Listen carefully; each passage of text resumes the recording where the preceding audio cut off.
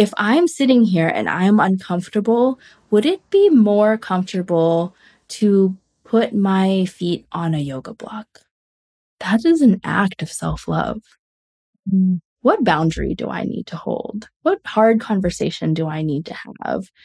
What is the thing that is going to nurture my spiritual growth in this moment? And there's always a chance for that. Welcome to A Way of Thinking. I'm your host, Jessica Huang. This podcast is a place of exploration to learn and grow from each other on the journey to becoming our best selves. My own journey has taken me from a decade-long corporate finance career to living in my dharma as a self-love coach. I help people move from an unfulfilled career to following their dharma into a meaningful and aligned career and life. Now let's dive into today's show.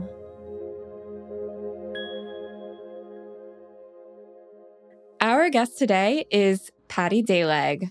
Patti is a self-love coach and DEI consultant. She is a Dharma and hot yoga instructor and is currently based in New Jersey. Welcome to the show, Patti. Thanks for having me. Excited to be here. Yes, I am so excited to have you on the show. I feel like this has been many moons in the making. We've been talking about this. And so the way that Patti and I know each other is that Patti was my coach back in 2019. And it's so exciting to have you on the show. And it's funny, we're shooting this in the apartment where once upon a time I was a puddle on my couch that is right next to us, having conversations with Patti on the phone, being coached and trying to figure out my life and sort out the next stage in my career. And so it feels like a very full circle moment right now to be in this totally different career path. And now to have Patti on the show and have this great conversation. And, you know, in many ways, I like to credit Patti as the one that's been inspiring me to do a lot of the things I've been doing. And I like to say I'm just following Patti around. Patti was the one that kind of inspired me to do the Dharma Yoga teacher training. I did the same health and life coach training as Patti, and we're in the same business coaching program right now. And so it's been this wonderful evolving friendship, and I am super lucky to have Patti in my life, and it's been so cool to kind of watch our journeys kind of evolve over time. So I am really, really excited for this conversation and to be able to share a little bit of Patti and her journey and our paths as self-love coaches. So super excited to get into it.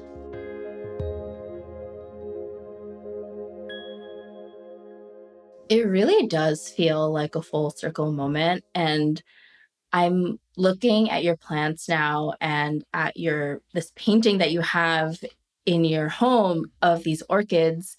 And I remember you being on the couch and talking about the painting and noticing in high moments and low moments, but just getting to see you at that stage of your life and getting to see when you did actually make that leap, when you did do the training, when you did get to just like make the transition into the life that you really want.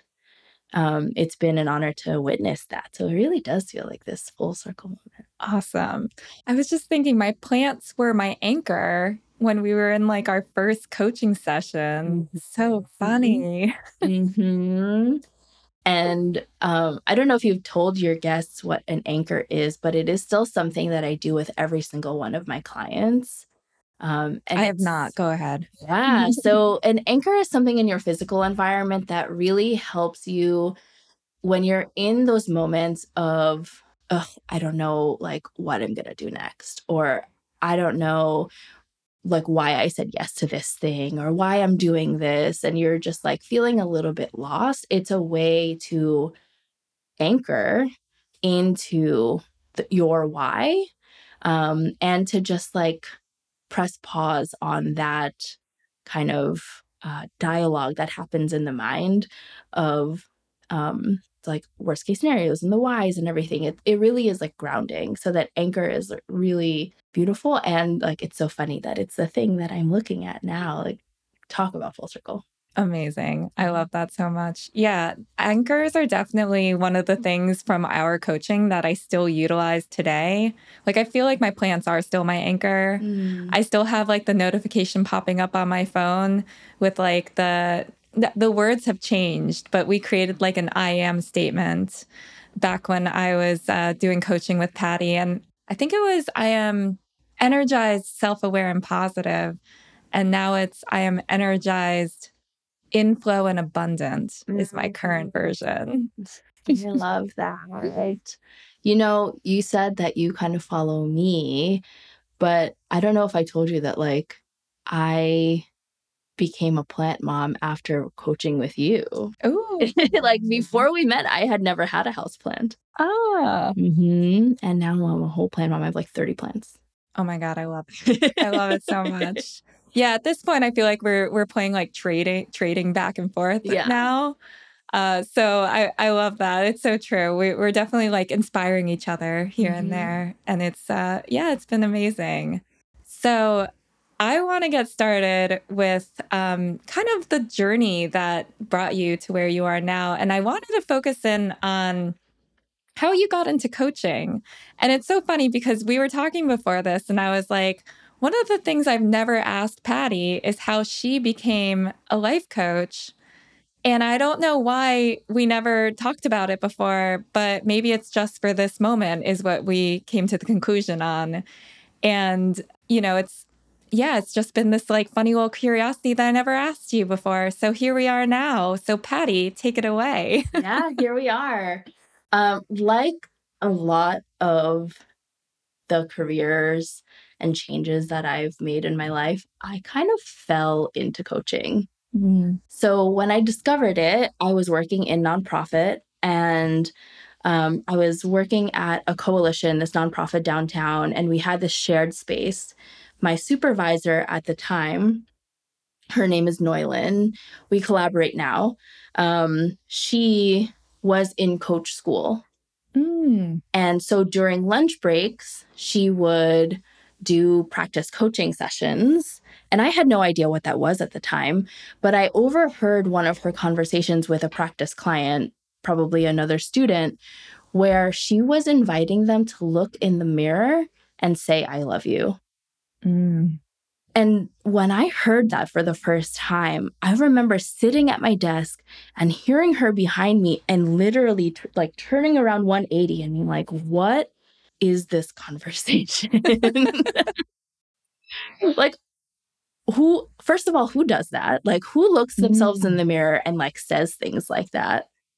And this was my like 2016 brain. I was like, what is this? And why are you telling someone to do this? What is that for?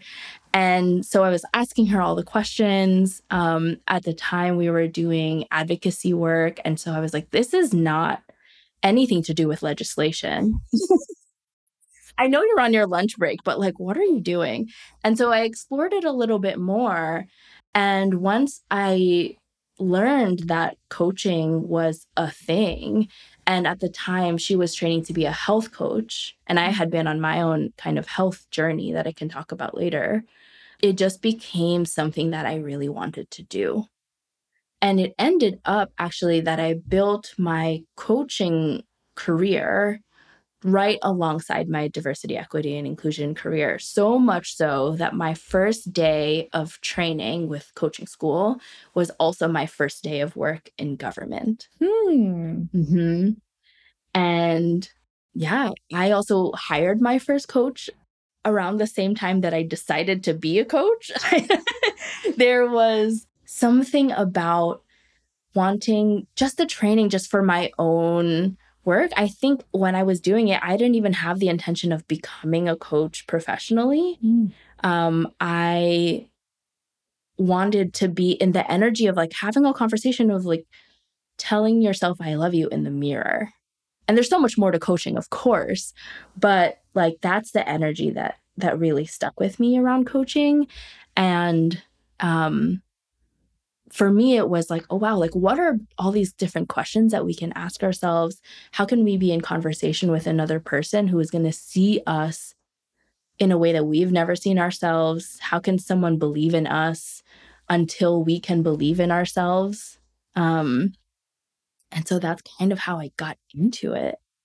Um, my first coach was when I was managing for the first time. So when I transitioned from nonprofit into government, I was then leading at the time interns, and it became a bigger team later on. But I really credit my first coach to like having the comfort of like sticking my landing.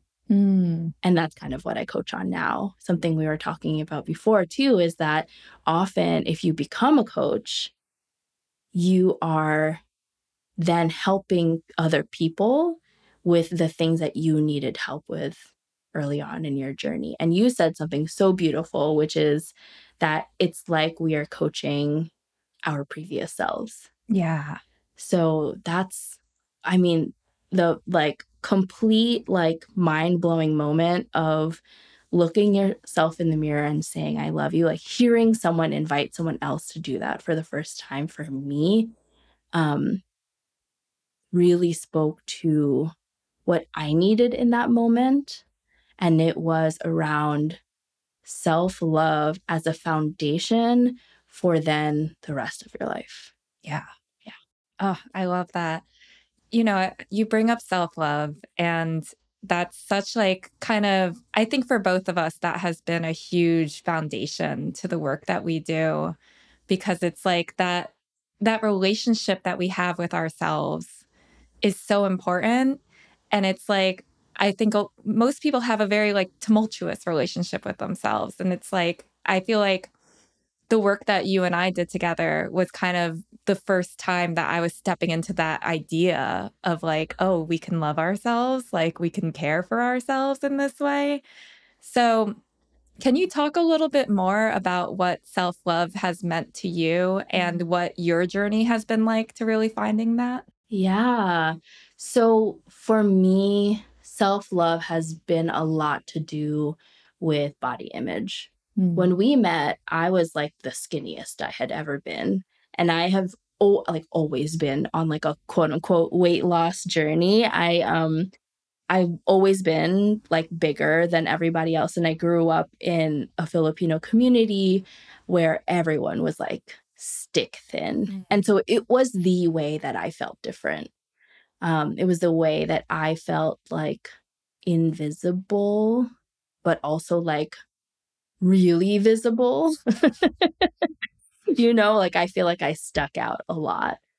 And it stopped me from really feeling like deserve is not like the right word, but I almost didn't really believe people when they wanted to be my friend, or if Mm. someone had like a romantic interest in me. I didn't really believe it growing up.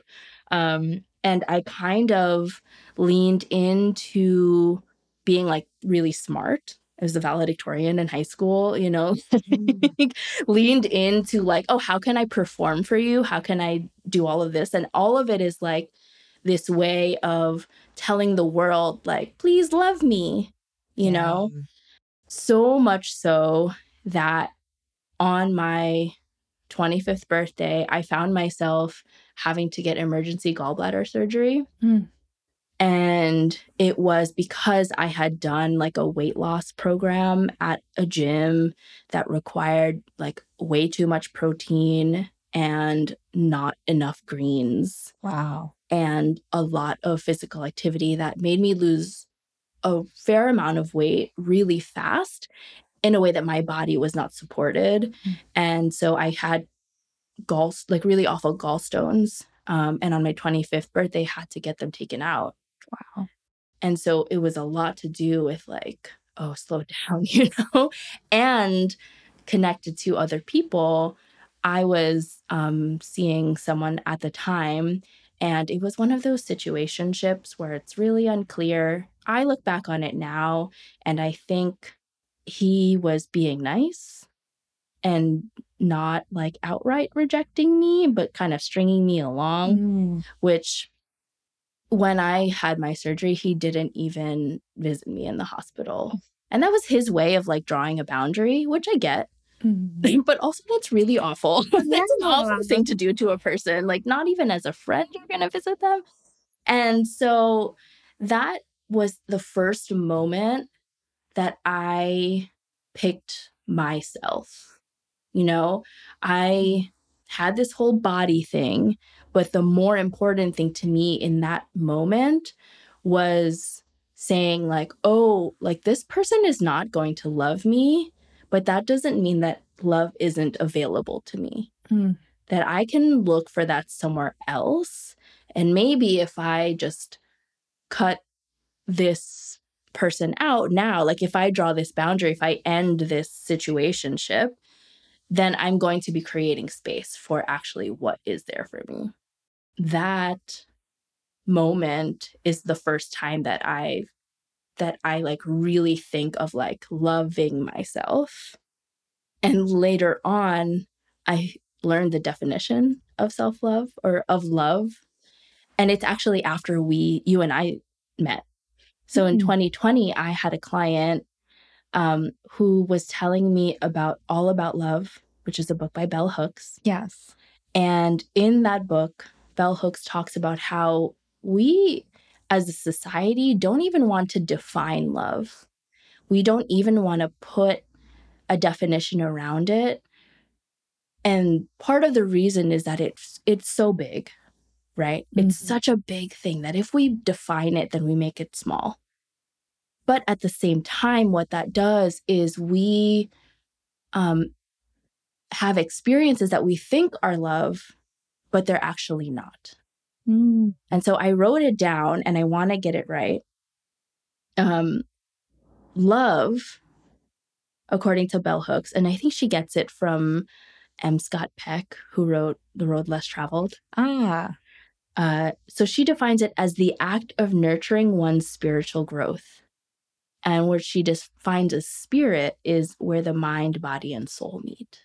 Oh, that's beautiful. Isn't that so great? Yeah. So, one, love is action, Mm. right? It's the act of nurturing your spiritual growth. And that's why looking back, I was like, oh, the first time that I held this boundary and said, I'm choosing me by not being in relationship to you, I was choosing myself. That was an act of love. Yeah. So it's not just a feeling that we get. It's not just the butterflies. The butterflies are part of it, right?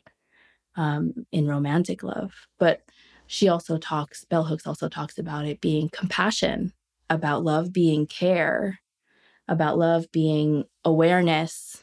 I think of that as like attention, right, to our needs, Mm. about honesty, respect, and trust, all key components of love. And so I'm so thankful to my client for introducing that book to me because it really is affirming of that part of my journey and is something that is the foundation of the work that I do now. Yeah. Yeah. Oh, that's beautiful. I love that quote. I think it's so powerful because whenever I think of self love, I think of like choosing yourself. And that's the act that you're talking about, that action that we can take where it's like we're actively choosing to care for ourselves, to nurture ourselves. So I firmly agree with that definition. That's really beautiful. Yeah. And the thing about choice is that there's an inherent power in it, Mm, yes. right? Like you can't love from a place of powerlessness because then Right. there's no choice, right? Yeah. Yeah. Yeah, absolutely. And so along those lines, because you brought up compassion as well. And, we both come from Dharma yoga, and which is very much based in ahimsa, which I like to define a lot as like compassion as being the core of all of that. And something that you were saying to me earlier was this idea of the dichotomy of ahimsa and tapas. And so ahimsa meaning like if we think about it as like compassion, tapas is kind of this idea of like it's kind of like the fire that keeps you going, right? Like you use the word discipline. So I'd love for you to talk a little bit about this idea of like, how do we balance out between ahimsa and tapas? Mm, yeah. The first thing I would say is to throw out any idea that they cannot coexist, Mm, right? Because ahimsa is the first yama. Tapas is the, if I'm getting this right, third niyama. I believe so. So they they are they're both part of the foundation of like a yoga Yes. based life, right? Like the way that you live is both compassionate and disciplined. If we think about that in the context of what we're talking about, self-love, right? Yes. There's compassion for where you are in the moment and all the things that got you here, all of the things in the universe that made you and got you to this moment, and all of the things that you did to get here.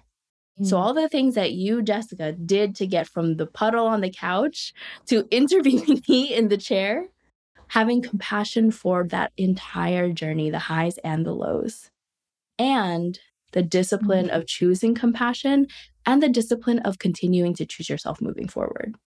Oh, I love that. I love that so much because it's so true because like we look at it from like the X to the Y, but there's all these little tiny choices in the middle of that that keep you moving forward and keep you choosing yourself as you said. And they're all important and even beyond like we were talking about this idea of like how do we find purpose and meaning like through all of those stages, right? Like from the time when I was a puddle on my couch, like how do I respect like that version of myself and like care and hold compassion for the person I was then, right? And also, of course, like care for the person I am now. But it's like that, I love that kind of continuum Mm. of saying like all of them deserve kind of that tender, loving care, if you will. Yeah. Yeah, it's almost like when you can soften, when you can show yourself that tender love and care, then you can anchor and then you just go and do what you have to do, which is another thing that Dharma says, right? Mm. I forget what his words are, but it's something along the lines of like, you do the action You do because it. it needs to be You done. do it because it has to be done, not Mhm. for the fruits of your actions. Mhm. Yes. Yeah. Yeah, absolutely. But you can do that once you have that compassion. Right. Yeah, I think that's why like for both of us like that's our foundation, right? Like that's the bedrock in which everything else that we can create gets created off of, right? It's because we have love and compassion for ourselves that we can then can like grow these like beautiful lives that we have. Yeah. Yeah. So I would love for you to talk a little bit about what has it been like for you to kind of apply that idea? Like how has it been for you to kind of see, I guess, meaning and purpose through all the different aspects and the discipline that has come into like creating the life that you have now? That's a good question. Well, if we're thinking about it in the context of career, Hmm. um, until about 2017, I did something different every year. I was in the pharmaceutical industry for a year. I volunteered with AmeriCorps for a year. I was in a school full time running educational programs in a fourth grade classroom and like monitoring recess.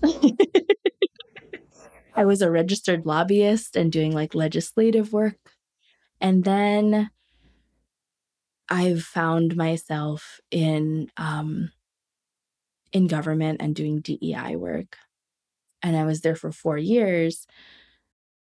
And my latest kind of position after that and before my full-time work as a coach now was doing that same DEI work on Broadway.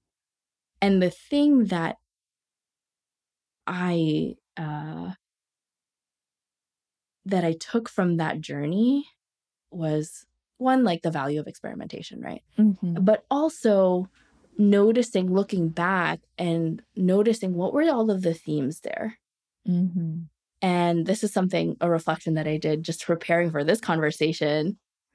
And also connecting self-love with career and kind of leadership, which is where I kind of coach now, Yeah.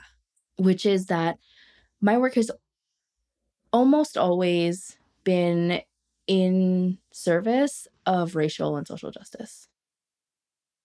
And the other part of it is that I somehow, no matter what position I was in, was somehow finding myself advising and providing space for women of color in leadership positions.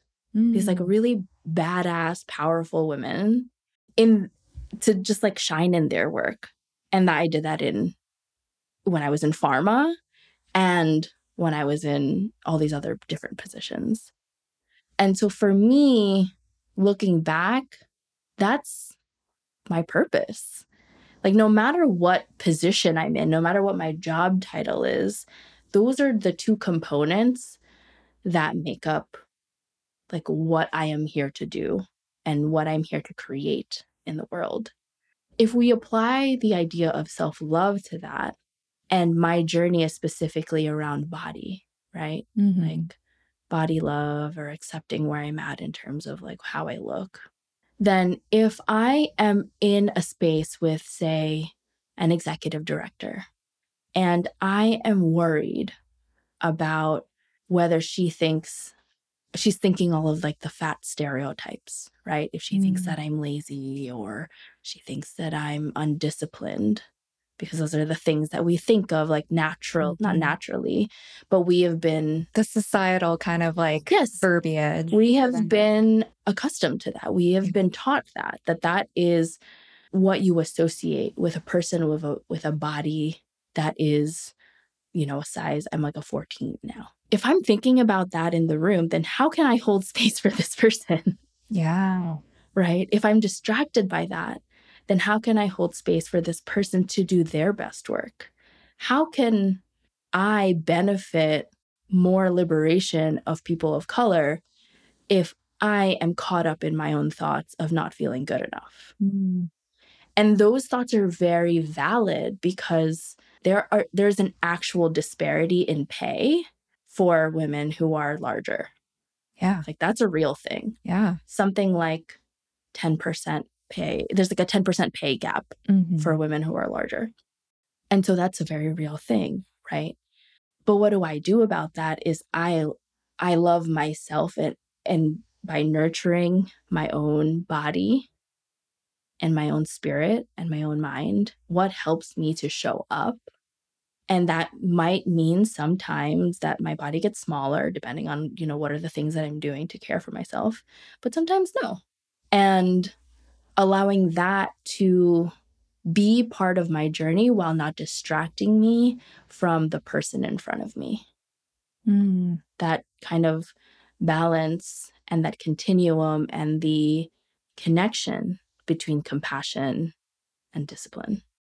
That is a beautiful answer. And I mean, it is really powerful, right? Like that ability to kind of, we step into the hard parts of life, I feel like, as coaches, so that we can learn and kind of create from that space, like finding self love and all these things. So then we can help others, is how I often see it. Yeah. It's like we have to trailblaze that path for the sake of our clients. Mm-hmm. So I think it's really beautiful what you said, because that's what was coming through for me as you were talking about it, is that courage to really, find the love for yourself first and go through that journey and be able to come out of the other side. And, obviously it's not like a, and now I'm done kind of thing, but it's definitely a, we lean into the good and find the ways that we can help others do it. So I just want to applaud you for that, because I think that's so beautiful, the way that you can, find that space to be able to show up for yourself and for the people that you're helping then. Thank you. Yeah, sometimes it's hard. You know? Yeah.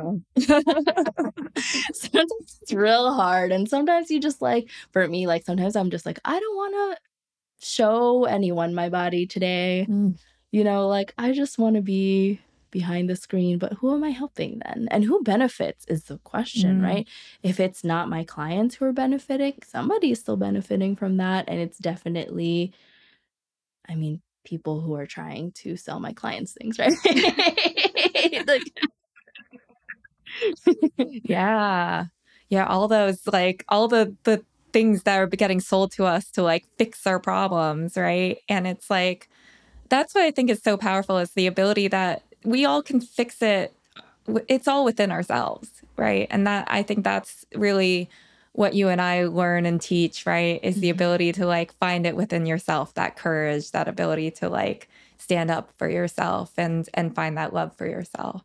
yeah, Yeah, yeah, beautiful. So I know a big part of, like, right along those lines, I know a big part of what you do is help people with imposter syndrome. So do you feel like, because I feel like that's almost like a pivot off of what you were just talking about, right? Like imposter syndrome is that idea of being able to like show up as your full self in the room, whether it is around body issues or not. So, can you talk a little bit about what it's been like working with people and helping them through imposter syndrome? yeah. Oh, imposter syndrome is so common. And I think it's a misnomer. Mm.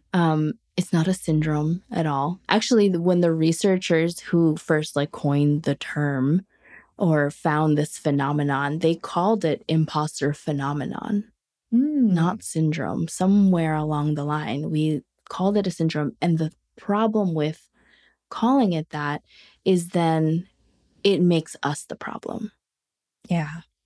right? It says like there's something wrong with you. It pathologizes it. But if it's so common and it's so universal, then it cannot be about you. Yeah. So it's this experience that when you come into, for example, a new leadership position, and there are a few folks who I've worked with who are either they've been freelancing, but now they want to do their own creative project, or they've just gotten a promotion, or they're doing something new. I've even worked with someone who at first we were talking about career, but she started dating someone and she was having imposter syndrome in her relationship Yeah. to say like, "Oh, what if I'm vulnerable, then this person might not like that me." And so like, what do I do then? And and so it's been really great because it's this journey of allowing us to see ourselves in a different light, right? That, for example, that client who is in a leadership position for the first time, she hustled her way there. She was already Mhm. doing the work and then got kind of the recognition. And that's also my story that I was doing the work and got recognition and then was given a promotion and almost said no to it. Mm. There's some thing in that transition of like trying to stick your landing that shows us ourselves. And so it's a really beautiful thing to coach on because once you have that feeling, it's pointing to, oh, this is the thing that makes me want to be small.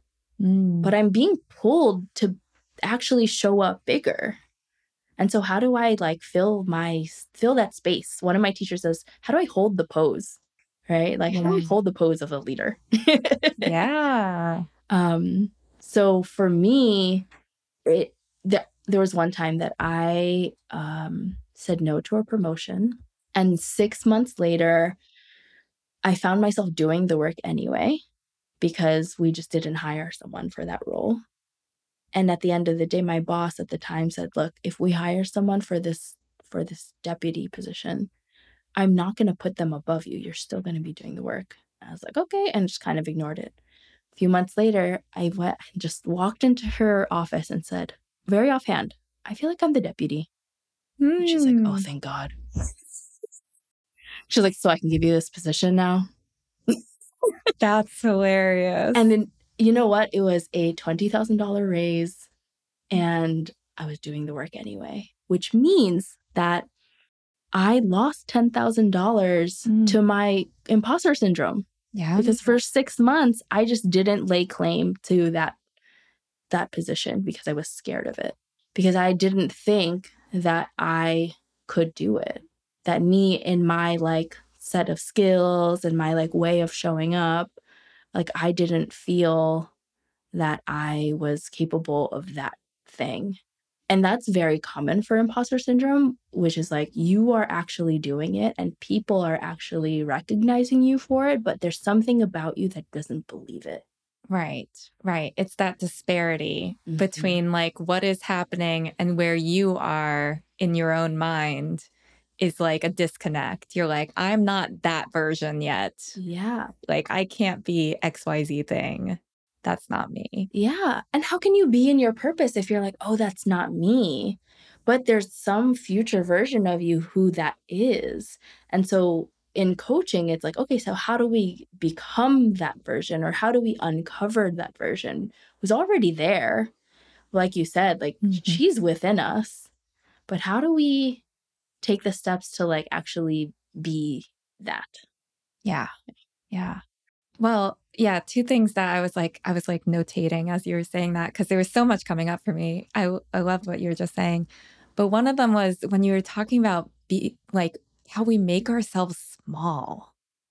And I feel like that's something that I've been like thinking about a lot. You know, there's so many ways in which we can make ourselves small, right? Like we're a little too afraid to really show up as like that full version of ourselves. And so like I just wanted to note you saying that because I think it's really powerful to notice that, right? To say like, "Oh, I'm making myself small." And like I don't want to do that anymore. Like that's powerful. And I think there's like little ways in which we were doing that all the time, you know, like I was thinking recently how like my struggle sometimes with like showing up on social media is because I'm making myself small, you know, because I'm like afraid to feel like really put myself out there, you know, and there's so many other ways in which we can do that. Yeah. So many. And you know, it's not necessarily something we do on purpose. Like you probably don't open Instagram and think, I'm going to be small today and not post. It's in the body, right? It's in our subconscious. It's like really a trauma response to being a person in these bodies in like let's just say like we are both Asian women living in the New York City metropolitan area in a world that is led by white men. Yeah. And so with that context, like it makes sense that to make yourself small is to survive sometimes. When you were in your corporate job, sometimes you had to be small in order to just make it through the day. Yeah. There were times when I was in my last position on Broadway, which was it was great and it was also very challenging coming into an industry that was so traumatized from the pandemic. They went from working not at all, you know, being completely shut down to having to mount an entire production in like 6 weeks, maybe 10 weeks. And that whiplash, you know? Um, plus having conversations about race for the first time ever professionally, like at work. And then me coming into this space as like supposedly the diversity expert, right? Right. There were times when I was like, oh, the thing that I really want to do is just not possible. And so sometimes I just didn't even broach a suggestion, or sometimes I didn't even ask. Or if I asked and it was met with pushback, then I would just say, Like, just put my hands up and like, okay, Yeah. and that was a way for me to survive being in this environment. Um, and that's okay. That's what I mean too about compassion for like letting the decisions that you've made in the past be okay. Yeah. Oh, that's really powerful. It was making me think of like times in my corporate career where I would be afraid to like speak up in meetings or like, especially if there was like leadership around, especially early in my career. Cause I was just like, I don't know if my question is stupid, and I'm judging myself before I can even open my mouth. Mm, Right. And it's like, how often is it? It's hard to take up space. And yeah, absolutely. There's definitely the element of being women of color that we were kind of, in a way, trained to be small, right? To take as little space as you can, to mhm. be grateful for what you do get, but also like we needed to kind of fit in our box and not make too much noise. Yeah. There's definitely that kind of, I don't know, like word verbiage kind of being like fed to us, I feel like. Yeah. And I mean, there's also this element, right, that we're both children of immigrants. Mm, And that is absolutely the narrative that's been given, especially in today's climate. And so absolutely. how do we combat that? How do we take up space? And sometimes it's not forcing yourself, right? Like not forcing yourself, for example, to show up on social media. For Mhm. me in that context, not forcing myself to push my own agenda because that doesn't feel good either. But it's to like flow with the situation. Yeah. And sometimes it's choosing yourself, and sometimes it's, I mean, you're always, the challenge is to choose yourself at all moments, right? But sometimes choosing yourself looks different. Yeah. It that goes along with the other thought I was having off of what you said earlier, which is like trying to show up as our authentic selves. And I feel like it's like it's powerful, but it's also confusing sometimes. Right? Say more. Because it's like we want to be fully authentic, but it's like, with all the layers of like society and all these different things, it's like it's a navigating an ever evolving thing. I feel like it's like, how Mm, do I show up as my authentic self today, which is going to be different from how I tried to do it like a week ago, because of different things that I'm going through, or just like what feels true for me today is not what felt true for me a week ago. Like mm, a week ago, I did not want to even broach, social media, let's say, as an example, right? But this week, it's like, oh, being my authentic self is showing up there, and I'm going to do that. And so I feel like it's definitely it's a journey to trying to do that. mm. Yeah. Yeah. I would also say that you're not like choosing in advance, like what's authentic to you. Mhm. Totally. Like, Yes. yeah, maybe you'll be guided by some values, but you're not like going in to every single situation with like an idea of what your authentic self is. And I would say the same about purpose. I was really lucky in grad school. One of my best friends sent me a video from Cal Newport, who he's like a Silicon Valley speaker. He wrote Deep Work.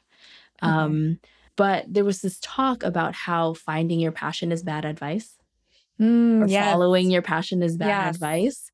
And the whole premise of it is that like you don't just like sit in a room, decide what your passion is and and then do it, It's why we all like, I don't know if I ever told you this, but I was pre-med in I college. did know that. Yeah, I did everything except hit submit on my applications. I took the MCAT, and did well enough to go to school. I did all the prerequisites, I did all the labs, got all my recommendation letters, I did all of that.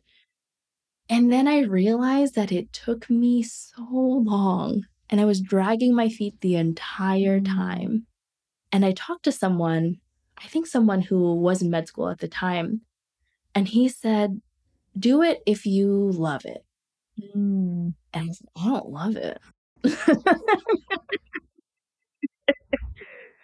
Like, the actual process of preparing just to get into school was so painful for me that it was worth letting go. Mm. And so the version of me who, like, grew up saying I wanted to be a doctor, who was, like, following my passion around science and taking care of people, thought that that was the path, but it turns out, like, it's a completely different path, and I was experimenting the entire way since then.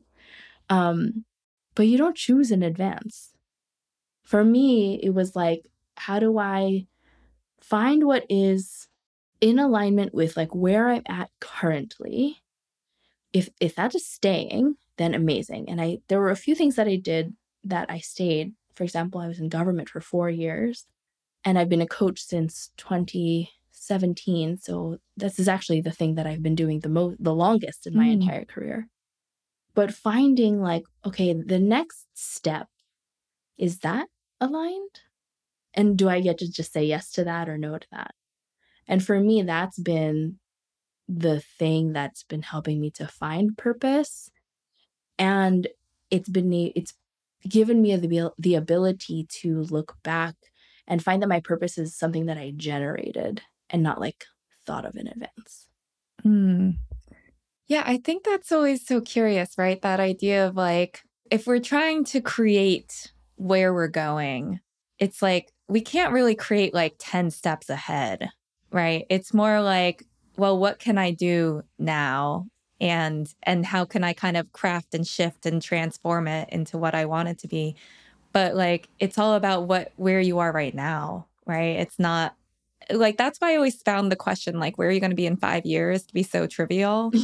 Because, like, who on earth knows the answer to that question? And do you actually live up to that question? Like, I mean, God bless you if you do. Like, that's cool. But, like, at least I think in terms of that, to what you're talking about, this idea of like finding your purpose and really transforming your life, I feel like it takes a lot of twists and turns to get there. Right. And I love what you were saying, though, about like being able to look back and you're like, oh, I see the threads now like, oh, there was this kind of through line that like I was doing this kind of supporting of leadership throughout my career. But it is interesting because oftentimes we don't see that in the moment, right? You see it when you look back. Mhm. Mhm. Yeah, hindsight is 2020. Absolutely. But the beautiful thing is now that I see that, and now that it's clear to me, I can do that on purpose. I Hmm. get to choose that, you know? Say more. Like, I get to say, "Oh, yeah, I'm a self-love coach," and we were talking earlier about, like, "Oh, are you a self-love coach or a leadership coach?" And it's like, self-love is part of leadership. And leadership has been along that journey, but so has self-love. They're like 2 threads of the same rope for me. Yeah. Yeah.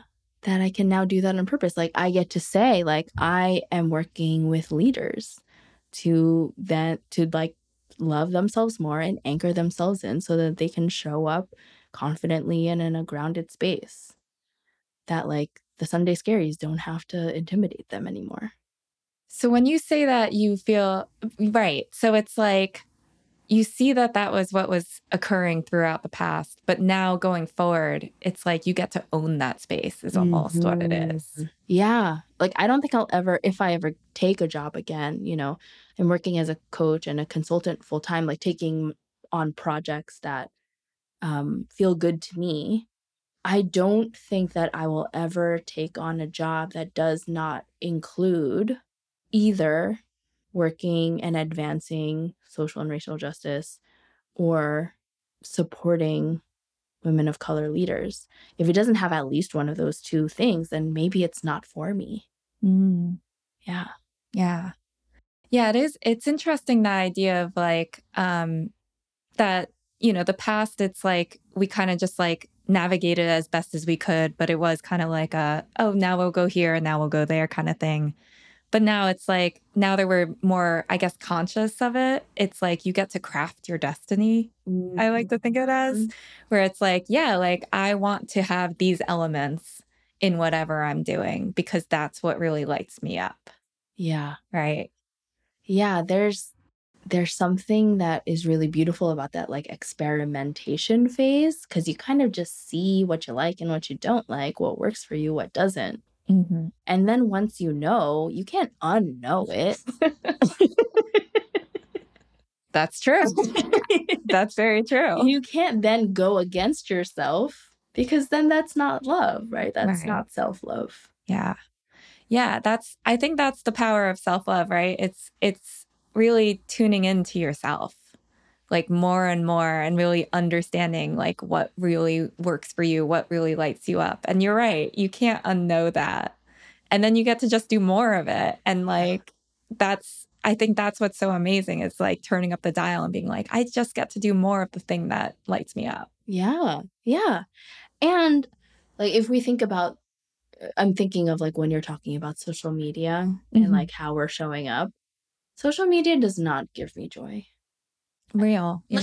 That's real. It doesn't bring me joy to create in that way. Um, and so I'm in an amazing position where I have hired someone to help me with it. And they're not doing all of it, right? But they're giving me guardrails to how I should think about it. They're doing all the technical pieces. I get to then do the ideating and I get to then do the actual, like, coaching as opposed to, like, writing the captions, like, Yeah. doing the actual things.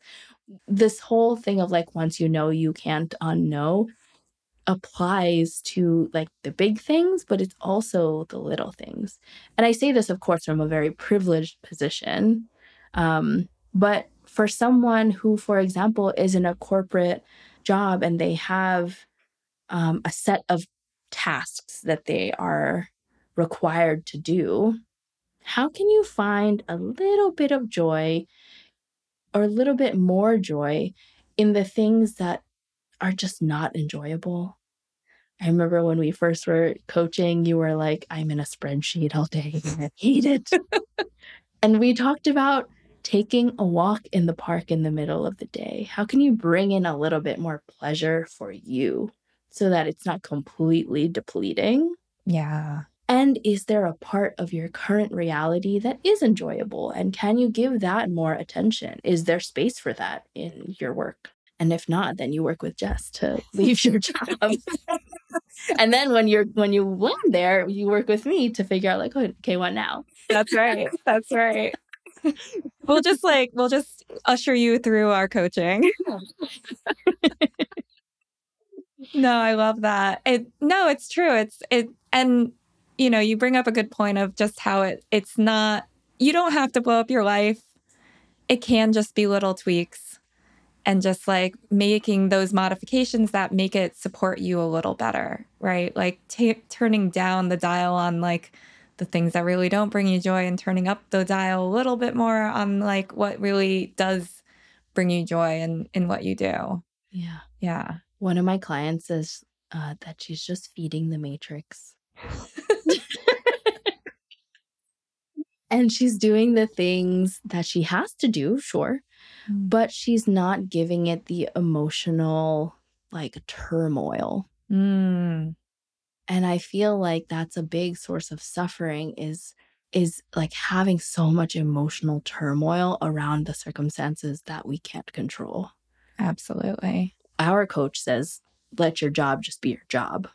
Yeah. But she's also a coach in how to leave your job to start your business. So it's yes, like you're moving towards the thing that you want, but you cannot do that while also completely hating your current reality. That's not compassion. And that's actually Absolutely. the practice of compassion is yes, you are on your way to making a transition. Yes, you're making change, but part of that is honoring exactly where you're at.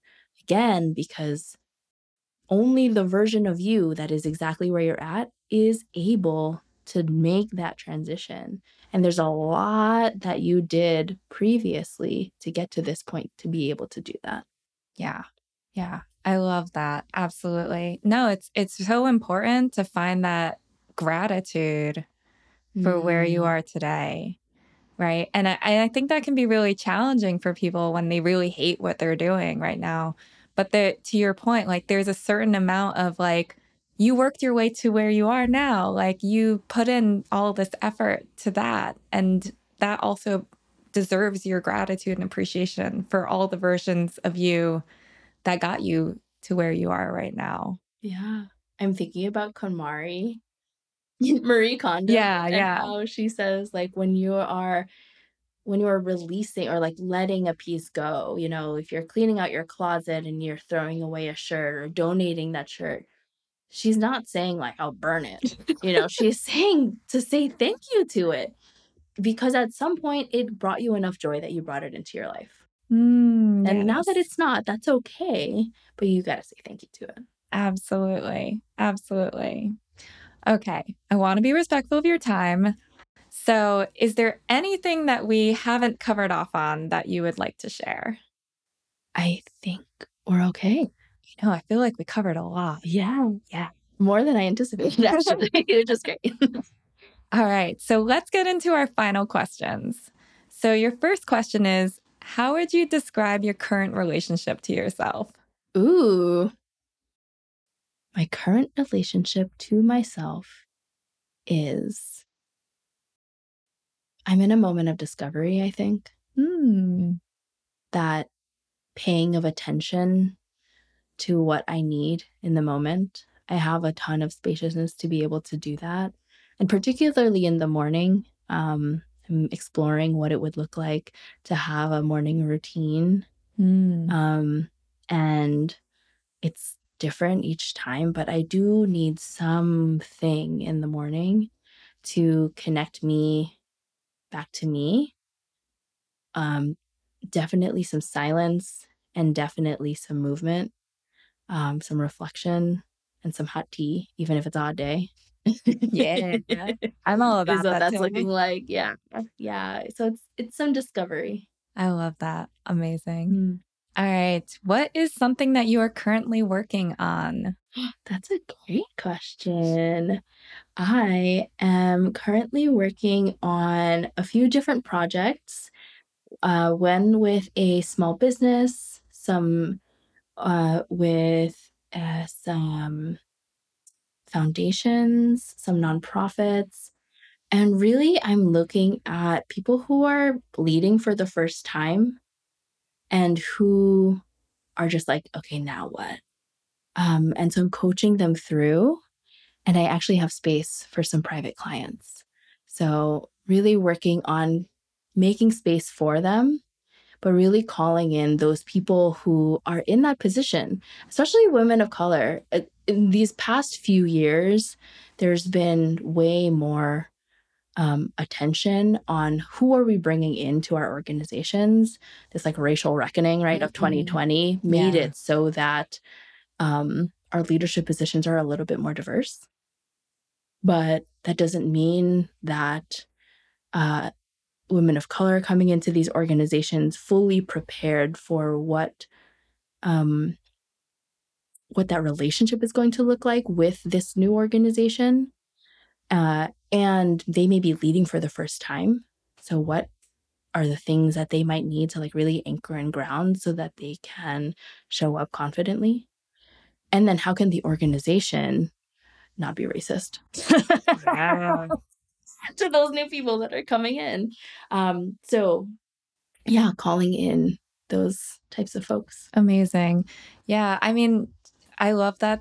I love the work that you do. And I also just want to say, like, it is really something to be said for, like, yeah, being the only person of color, right? Or the only woman of color or the only woman at that table, right? To be in that leadership position. Like, there's a lot to be said for that. And there's a lot of reckoning with Mhm. being in that position. So, It's a lot to navigate. It's yeah. a lot to navigate. And I mean, I'm also working with folks that are, they are the only, but they're not necessarily the first. Mm. And so, how do they then support the people that they're bringing in? Yeah. right? And I'm working with one of these companies I'm working with is a small business that it's almost exclusively women of color. But their Mm. challenge is they've all come from an all white space. And so, how do they not take the toxicity of their old environment into what they're creating now? Mm. Like, how do they actually create something new, not just in their work product, but in how they relate to each other? Amazing. Mm-hmm. Oh, so interesting. All right. Next question is, what do you consider most valuable to you right now? Sleep. Not Yes, that's so real. rest. Yes. I look back at my pre 2020 self and realize there were many, many days when I would be out the door at 5 a.m. Mm. and I would get home at like 11 p.m. Oh And my I God. would do that multiple times a week because I was teaching yoga. I was working a 9 to 5. Sometimes I had coaching clients after work, or like I had dinner plans or something. But that was my day. That was my life for a long time. And there's a lot that the pandemic took from us, Mhm. but it also gave me the chance to have 8 hours of rest every night for the first time in my life. Yeah. And Yeah. it is so precious. I could not agree more. I definitely sleep is like such a priority. And I agree, like the pandemic definitely highlighted that. Mm-hmm. Yeah. All right. What is the best lesson that you've learned recently? Oh, there's a stat that I learned. Yes. So, did you know that 89% of Americans experience some form of burnout? You told me this right before we recorded, but I'm still amazed by that statistic Yeah. because I thought it would be a way smaller number. Yes. Yeah. And that is telling me, like connected to purpose, right? Yeah. That it's not just people who hate their jobs who are feeling burnt out. It's also people who actually really enjoy their work, Mm. but they're just tired. Yeah. And so how do we continue our purpose, right? And not like, how do I just continue showing to work every day, Yeah. right? It's not just about that. Like, we don't dream of labor. Like, I think if we all didn't have to work, we might not do it. But how do we sustain ourselves? Like, how do we choose ourselves in a way that we can be in our purpose and not just be burned out? Because burnout is real tough. I experienced it firsthand. How do we like get to Monday feeling energized, and how do we get to Friday with that same sense? Mm. Right? Like, how do we what were those three words again? Energized, Energized, in flow, and abundant. in flow, and abundant. A person who is energized, in flow, and abundant cannot be burnt out. Yeah. So how do we access that? So yeah, that stat just like blew my mind Yeah. because we're all tired. Wait, and there was another stat that you were saying about the Sunday scaries. Oh, yes. Yes. I looked this up because my weekly newsletter called The Sunday Kind of Love is all about like releasing the Sunday scaries so that we can ground and come into Monday feeling like grounded. Um, and it's that 90% of Gen Z and millennials experience the Sunday scaries. That That's we're so out here wild. in like fight or flight or Sunday night. Our bodies are anticipating pain of the week, whether it is not performing and there's that like imposter syndrome stuff, right? Like, maybe I won't like do well in this presentation, or maybe I won't say what I need to say in this meeting, or maybe I'll look stupid, or whatever it is. Or connected to burnout, maybe it's like, oh my God, I just like don't want to be here. I just don't want to do it. And those are two different problems, right? But Sure. yeah, we're not in a right relationship with work in this moment. No. And I think that the pandemic really highlighted that. it highlighted our relationship to work. Maybe it changed a lot of people's relationships to work. And now is our moment to say like, okay, what do we want different?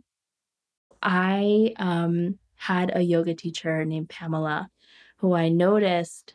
I was noticing that my one of these standing poses, it's called standing head to knee. In the Hot 26 sequence, you do the same poses every time. And so I noticed that every time I was doing this pose, I would fall out on one side, but I wouldn't fall out on the other. And I was like, Pamela, why is it getting worse? Like, now that I'm noticing it, why is it so bad? Like, why am I falling out more? And she said, well, just because you're noticing it now doesn't mean that it's happening more. It might have been happening the same amount. You're just seeing it. And so the feeling of noticing that is bad, and that's why it feels worse. And so I asked her, like, okay, so like, should I just, there's four times that we do it, right? 2 on each side. Should I just like double up on one side and just not do the rest on the other? She said, no, just keep doing what you're doing. You just have to apply a little bit more mindfulness to the side that you're falling out on. And that actually is the side that has more to teach you. Yeah. So for us, like, if so many of us are burnt out, and if so many of us are feeling the Sunday scaries, we're like in fight or flight mode on Sunday night, then what do we want to do different? And what do we want to just change our relationship with? Mm. Such powerful questions. I love that. But yeah, it's so true. It's like the noticing itself is not actually making it more prevalent, but the awareness of that is powerful, right? Because it gives you the opportunity to create change. Yeah. Yeah. And like lean into the hard parts. Mm-hmm. Yeah. Mm-hmm. Beautiful. All right. Last question. Okay. What is the number one skill that you believe everyone should work on? Self-love. Without a doubt. It's a skill. It's an action. It's a practice that you can do at any given moment, right? Like you can choose. If I'm sitting here and I'm uncomfortable, would it be more comfortable to put my feet on a yoga block? That is an act of self-love. Mm. What boundary do I need to hold? What hard conversation do I need to have? Like what is the thing that is going to nurture my spiritual growth in this moment? And there's always a chance for that. Oh, so many beautiful, powerful questions. I love it. I would hope if you're listening to that, you're tuning into one of those and asking yourself that question. That is beautiful. All right. I could talk to you all day long, and we'll probably end up doing another episode at some point, I'm sure. But thank you so much, Patti. It is such an honor to have you on the podcast and to have this conversation. And please first share where people can find you before we wrap up. Yeah. Well, thank you, Jess. I remember when you were first making this podcast and you asked me to be on. I think you asked me to be your first guest. I did. And I said yes. And then something happened. I think it was actually the moment that I was really burnt out. Yes. So another kind of full circle moment. But here we are 20 something episodes later. And I had no doubt that our relationship would blossom even more. But it just feels like the perfect time to be doing this. So yeah. Thank you. Yeah. No, it's funny because at the time, I was so excited to have you as my first guest because Patti is, as I said, my little inspiration over here. So I was like, I want Patti to be the first one. But I think it was so perfect because I think that these interviews happen exactly when they're meant to. So this is the perfect moment for us to have this conversation. And I couldn't be more excited to have people listen to it. Yeah. Dharma says everything is perfect. That's right. That's right. Now you still need to share how people can find you. Oh, yes, that's right. I don't love posting on social media, but I will receive your messages if you DM me at Malaya Coaching, Malaya Coaching. Malaya means free or liberated. Beautiful. Mm-hmm. All right. So thank you again, Patti. This has been so wonderful, and I'm so thankful to have you on the show today. Thank you. Thank you so much for taking the time to listen to this episode of A Way of Thinking. If you love this episode, please hit the follow button and share this episode with a friend. I hope some of the beautiful wisdom shared today resonates with you and perhaps creates some change in your way of thinking. If you are looking for support in your journey, book a free dream job discovery session with me. Take the first step into following your Dharma by clicking the link in the show notes. Remember that I believe in you, and I am so excited for the day that you believe in you too. Let's continue learning and growing together.